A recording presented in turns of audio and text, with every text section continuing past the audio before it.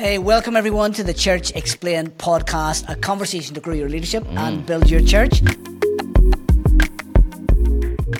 I'm Dave. I'm Nathan, and as usual, we are your hosts for this episode. Today we've been joined by Chandler Boyce, and he's kindly provided us with a bio here. Great bio. It's a great bio, so get ready, people. Strap yourselves in. Yeah. Here we go. Lord. Chandler is passionate about every relationship he makes and every audience he speaks to. He loves people and wants to help them by any means possible. As the president of Free Church Media and the owner of the marketing co-op, Chandler is passionate about helping people grow their influence to advance the kingdom. Like that. Right, get yourselves strapped in, people. Here we go. When he isn't working, you'll find Chandler spending time with his wife and 6-year-old daughter, Googling the newest trends, using up all Verizon's cell phone minutes, cleaning out the entire Haribo gummy bear factory, and trying to figure out why golf is so hard. And I'm still trying to figure that out. So why is it so hard, Chandler? Dude, listen, as a former college baseball player, it is the most frustrating thing I have experienced in life. I would say the hardest thing in life is marriage, but golf is harder than that. golf is but it's the good shots that keep you coming back. No matter how many bad shots you have, the one good shot will keep you coming back. Oh, absolutely. It just takes one. It's like I didn't ever have a drug phase, but I imagine if I was a drug addict, that's the correlation with golf is that one good shot. You're like, I'm going to come back. I'm not going to give it up. Hey, Chandler, it is so good to have you with us. We should welcome you properly. Get off the golf topic, because this isn't a golfing podcast. No. Even though it is, as at time of recording, Dave, it is Masters Week. It is Masters Week. Okay, well, I was attracted to the gummy bears, but you went for the golf. Yeah. So what can we say? Hey, well, it's so good to have you here, and we just want to dig in a little bit and find out something about yourself. So, hey, Chandler, tell us a little bit about your story, maybe your faith background, ministry background, and it would be great just to hear about that. Yeah, faith background. So fortunate to have been raised by two wonderful parents, Christian parents who, I grew up always wishing I had a good testimony. Like I wish, I had some crazy story of God meeting me when I was, on the side of the road or, doing bad stuff. But my testimony is that I was raised by two wonderful faith-filled parents who showed me the way. And so grew up in church and played sports my whole life. Never really got in much trouble. We all have those seasons when we're working on our testimony. And, it was some thank God for God's grace. Got out of college and came back home, and it was 2008, 2009. So there was that was a recession time. I was confident. I was, had a degree. No one was hiring. My own dad couldn't get me a job, and I was kind of had an identity crisis. Like, God, what do you want me to do? Who am I? What do you want me to do? Like what's next? And I was I started going to a small group at my church that actually she wasn't then. My wife now was leading that small group, and our church had a summer camp.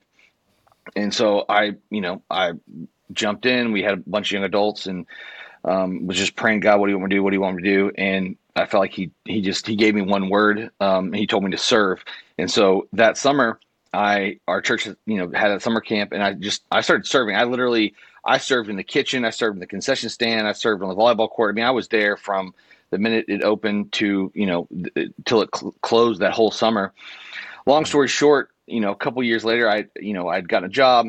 My wife and I had dated and got married, and I was doing a sales job at a construction company, and quit that job. No clue what I was going to do. And my father-in-law was like, "Hey, why don't you come and help build this summer camp?" We were basically in a transition season from the person who was leading it. And I was like, "Sure, I'll do it for a little bit." Well, long story short, a couple of years later, when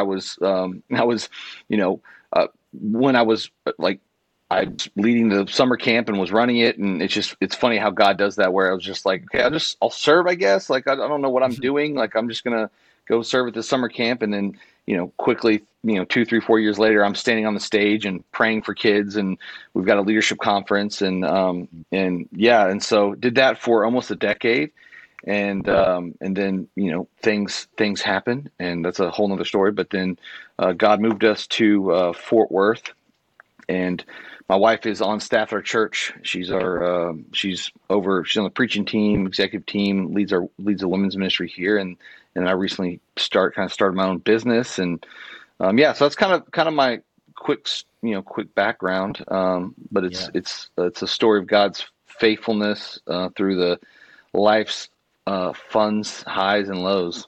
Yeah. No. Great. Hey, thanks for sharing that. Yeah. And I guess we want to find out, you've mentioned golf in there. We do have a question in here. What do you do for fun? You can't include golf because you described it already. It doesn't sound like fun to me. So what else do you do, Chandler? Honestly, that has been my, recently, it was actually last year I got into it. And the reason why so it's kind of a joke. Like, if you play baseball, like, the next thing you do once you get done is you go to golf. So the minute I got done playing college ball, I went and took lessons. It was so frustrating. I took one lesson. I was like, I hate this. I'm never doing this again. And that was, 2009. Right. And so last year I was like, man, I want to tackle something, do something that is going to humble me, that I'm going to have to work at. It's going to be hard. It's not going to be easy. Like, I'm actually going to have to apply myself fully, or at some level, to trying to get decent at something.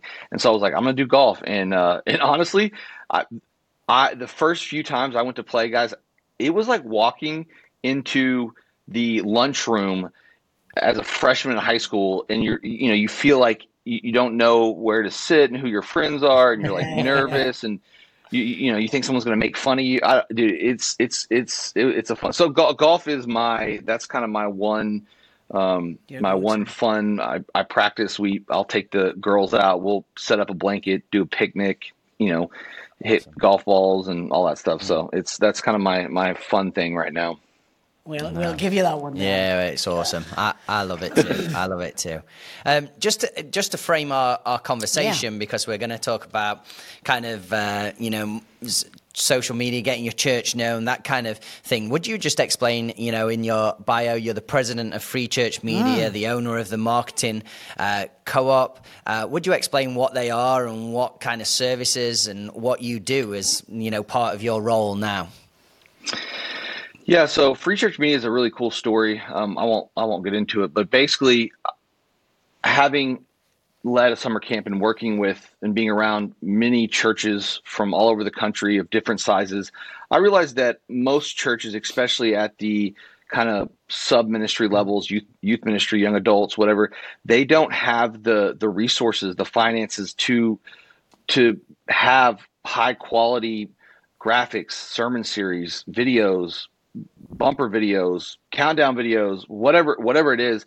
And so so basically Free Church Media, we curate good, like, high quality, free graphics and videos for churches. And my heart is for the local church. And we believe, we believe that the gospel is the greatest message, and it needs to be communicated and displayed excellent. And so we just want to make sure that if churches don't have those resources, they have something they can get and see and use resources that are attractive, that are appealing to people. I think that matters. And then, on the marketing side, I started my own marketing consulting business last year, and really just want to help churches create a actual plan and strategy to communicate the greatest message and the greatest organization, the greatest cause on earth. And it's there's a gap there, and the churches, not every church, but a lot of churches, they're still catching up. And I feel like when it comes to displaying, communicating, advertising, marketing, churches are just, they were a little behind on having a game plan and knowing and understanding what to do, how to communicate, how to display it, and how to attract people to their church, to their social media, whatever it may be. Yeah, awesome. Yeah, I love that. Great free resources there, and some paid stuff as well. So thinking of churches then, I mean, you've mentioned a little bit there, Chandler, but what do you think are the biggest challenges churches face when it comes to getting their story known or getting themselves out there? I mean, yeah, that's a great question. I was thinking about this when I was going over the questions, and I mean, there's many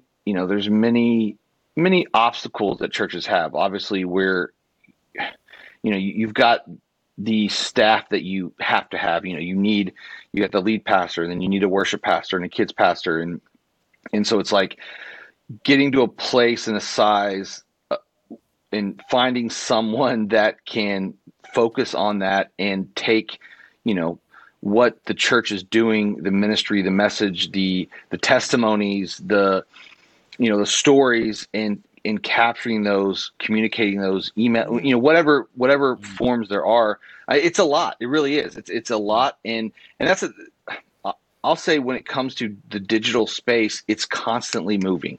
I think when it comes to other ministry positions and within the church, things change, but it's all there's just a lot of the key foundations of the church and roles. There's some similarities, there's some basic things, but when it comes to the digital online space, it's a lot, and it's ever changing. And so having someone that whether they're a volunteer or it's a lot, and so it's trying to find, and that's what I'm passionate about. It's like I want to help. Like, hey, whether it's me, you don't have to hire me, but here's the things that you need to do. Here's the things that are helpful. Here's the ways that you can reach your community. Because the truth is, even if someone, I would say that even if someone gets invited to a church, they're going to go online. They're going to do the research. Like we do it with everything. Like I just recently moved, I grew up my entire life in the same little city, right? So I knew where the best restaurants were, who the best mechanic was. I had my doctor. I moved, and I didn't know anybody. And so I'd ask my friends at church, "Hey, I need this. I need this." Even if one of my good friends here told me something, "Hey, this is the best. Guess what I'm doing? I'm still going online. I'm still going. Let me look. And even if my good friend recommends something, I'm going, "Yeah, I don't know, man. Their website's trash. They have no reviews. It looks like a sketchy place. I'm going to go somewhere else." And the truth is, people are doing that with churches. And so I think it matters. It matters to be excellent in every area. And excellence is doing the best with what you have. Obviously, not everyone, I get it. But we've got to do the best with what we have. So we've got to utilize that space. And I think we've got to fill up that space, because it can be both dark and a place where we can bring the light and try to reach people with the greatest message on earth. So just thinking of that space, what do you think is the, like speaking to churches now, what's the significant opportunity for that church, for a church at the moment in terms of, that online space? Yeah, I mean, the truth is that if churches or, even pastors, leaders, they have a message, you can reach more people like daily than you can on a Sunday. Like that's the truth. Online, you can compound very quickly. And I'm not even talking about like nationally, like I'm talking about in your area, reaching people. But it comes down to knowing how to, and also crafting a message in speaking to where people are, speaking to people's pain, their hurt. And I think sometimes, churches go online and they're talking to Christians. Like we've got to figure out ways to communicate and appeal to people in and around us and online that they're asking these questions, they're searching for these things. And so there's a great opportunity to actually communicate and to create messages and content that people are, they want to engage in. And like I said, the truth is you can reach a church's message, their team, their pastor, they can reach more people online than you probably ever will on a Sunday in a church building. Yeah, that's great, and great insights there, I think, for people and for leaders, just to think through who are they reaching and thinking beyond, like we're just putting this content out here to communicate information to the church. I guess it's good for us to think and dig in a little bit, like let's say a church is interested in doing the social stuff, getting online, thinking of marketing. What's your advice to a church if they maybe haven't got a staff member to do that, or maybe they've got a tiny budget, like lots of churches don't necessarily have a big budget for this. What's your advice? What do they need to do first? That's a good question. I think, well, I'll say this. The content that is the most, can be, obviously depends, but the content that's the most time and energy and thought and prayer has gone into is on Sunday. So how can you compound that content? So what can you do with a Sunday sermon? Obviously you can, take it, there's apps out there and you can hire people to do it. Or, honestly, find a young person who knows how to, they can get on their phone and edit a video. It doesn't have to be complicated, but take Sunday's sermon, cut up the good pieces of that Sunday sermon, but you can also, from the Sunday sermon, you can, use AI or whatever and create a blog. You can create, basically sermon summaries. Hey, here's the Sunday sermon takeaways from this week, and craft that message and put it into different forms throughout the week. So that way, and I'm saying this is a very simple, like, okay, what's an easy way to create content? Yeah, I'm trying to keep it like very, very simple, but how can you create those things? And like, for instance, right now, the most, especially on Instagram, the kind of what the algorithm wants is reels and carousels. Well, great. Take the Sunday sermon, cut up some reels, schedule that, take the Sunday sermon and create carousel posts on Canva. If you're at 501c3, Canva's free. Well, it used to be, I think it still is, but either way, it's not that expensive. And now with AI, you can do anything. There's so many apps like, Otter. Otter is free for 501c3s as well. You can run a YouTube video through Otter. It'll transcribe it. There you go. You can create a blog. You got all the content. You can create, like just kind of, again, take Sunday sermon, look at that, take that content. Your pastor, or if you're a pastor, you have poured your heart and soul into that. You spent 20, 30, 40 hours. Man, we've got to utilize that content and stretch it out over the next week or two. And then, is for blogs, man, every church needs to have a blog. One, because some people want to read, some people want to listen, some people want to watch.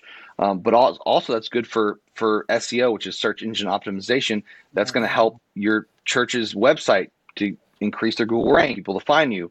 All those things. So that's what I would say. Kind of a simple thing is utilize the message on Sunday and spread that out and create different content from the content that's already created. Yeah, that's it. Like recreating, isn't it? Yeah. Recreating what we have. And I think we have to, and maybe you can speak into this a little bit, Chandler, but remembering the why behind we're doing it. It's about getting that message out there, like you said earlier, and so I wondered if you'd maybe speak into that a little bit for churches, in the fact of, a lot of people will be thinking, that seems like a lot of work. I wonder if you just relate that to, like, yeah, but actually here's what that work, even some of that stuff's not that, not that much work, but here's what that can bring about into a church. I'll say this. And some of this is, again, my opinion, so, it's all up for discussion. Being consistent online, whether it's, website content, YouTube, creating stuff, again, you're going to be able to reach and encourage, if you're adding value. Again, for me, when you're creating content and putting stuff out, it needs to add value. Not everything's going to add value. I get it. You've got to send some emails that are maybe a little bit more like, hey, here's what's going on. Okay, whatever. There's ways to do both at the same time. But the truth is, being consistent, creating content, having a game plan, making sure your message is clear and you're talking to people, you're inviting them into the story, you're talking to their pain points and not just, putting out announcements, you're going to be able to reach like this. The online space is going to reach and bring more people into your church. It can than any single person in your church. So the investment at some level in someone helping, someone doing, someone creating content, I think it needs to be considered a little bit more, because even your people online creating content that they want to share and utilize to invite or send to friends, again, it's going to reach more people, and more people are going to see it, and more people are going to come through your doors than any single person, any person you could pay on your staff. It's gonna reach and bring more people. Like that's what I think right now. And I think I put a post out like this, and it was kind of a satire, or not satire, but with social media, you kind of have to be polarizing. It's a little annoying, but it's what people they just, every time you do it, it gets more interaction. And so I'm like, okay, I'll play the game. But I put a post out that said, if Jesus was alive today, he would have a videographer like walking around with him and basically recording, like a Gary V. Like he would be putting out content constantly. And like, I think nowadays with churches, I would highly consider having someone that can capture and create and post content should be at the top of the who I'm going to hire next list. Now that's debatable, of course, but that's just a thought that I think should be considered in investing in, because I think it allows you to at many levels to train your leaders, disciple people, walk them through courses, creating that evergreen content that you can utilize, and onboarding or people that are new to your church. Hey, watch this, go through this class online. And find out who we are, find out how to pray, whatever those things are. I think there's a lot of benefits to it. Well, Chandler, it's been so good to have you on the Church Explained podcast, and I want to thank everyone for listening to the Church Explained podcast. Don't forget to support us by subscribing, sharing, leaving a review wherever you're consuming this content. And as Chandler said, we do have free resources at icon.church/open, where you can get free resources for yourself and for your church. But we look forward to seeing everyone next time on the Church Explained podcast. We'll see you soon.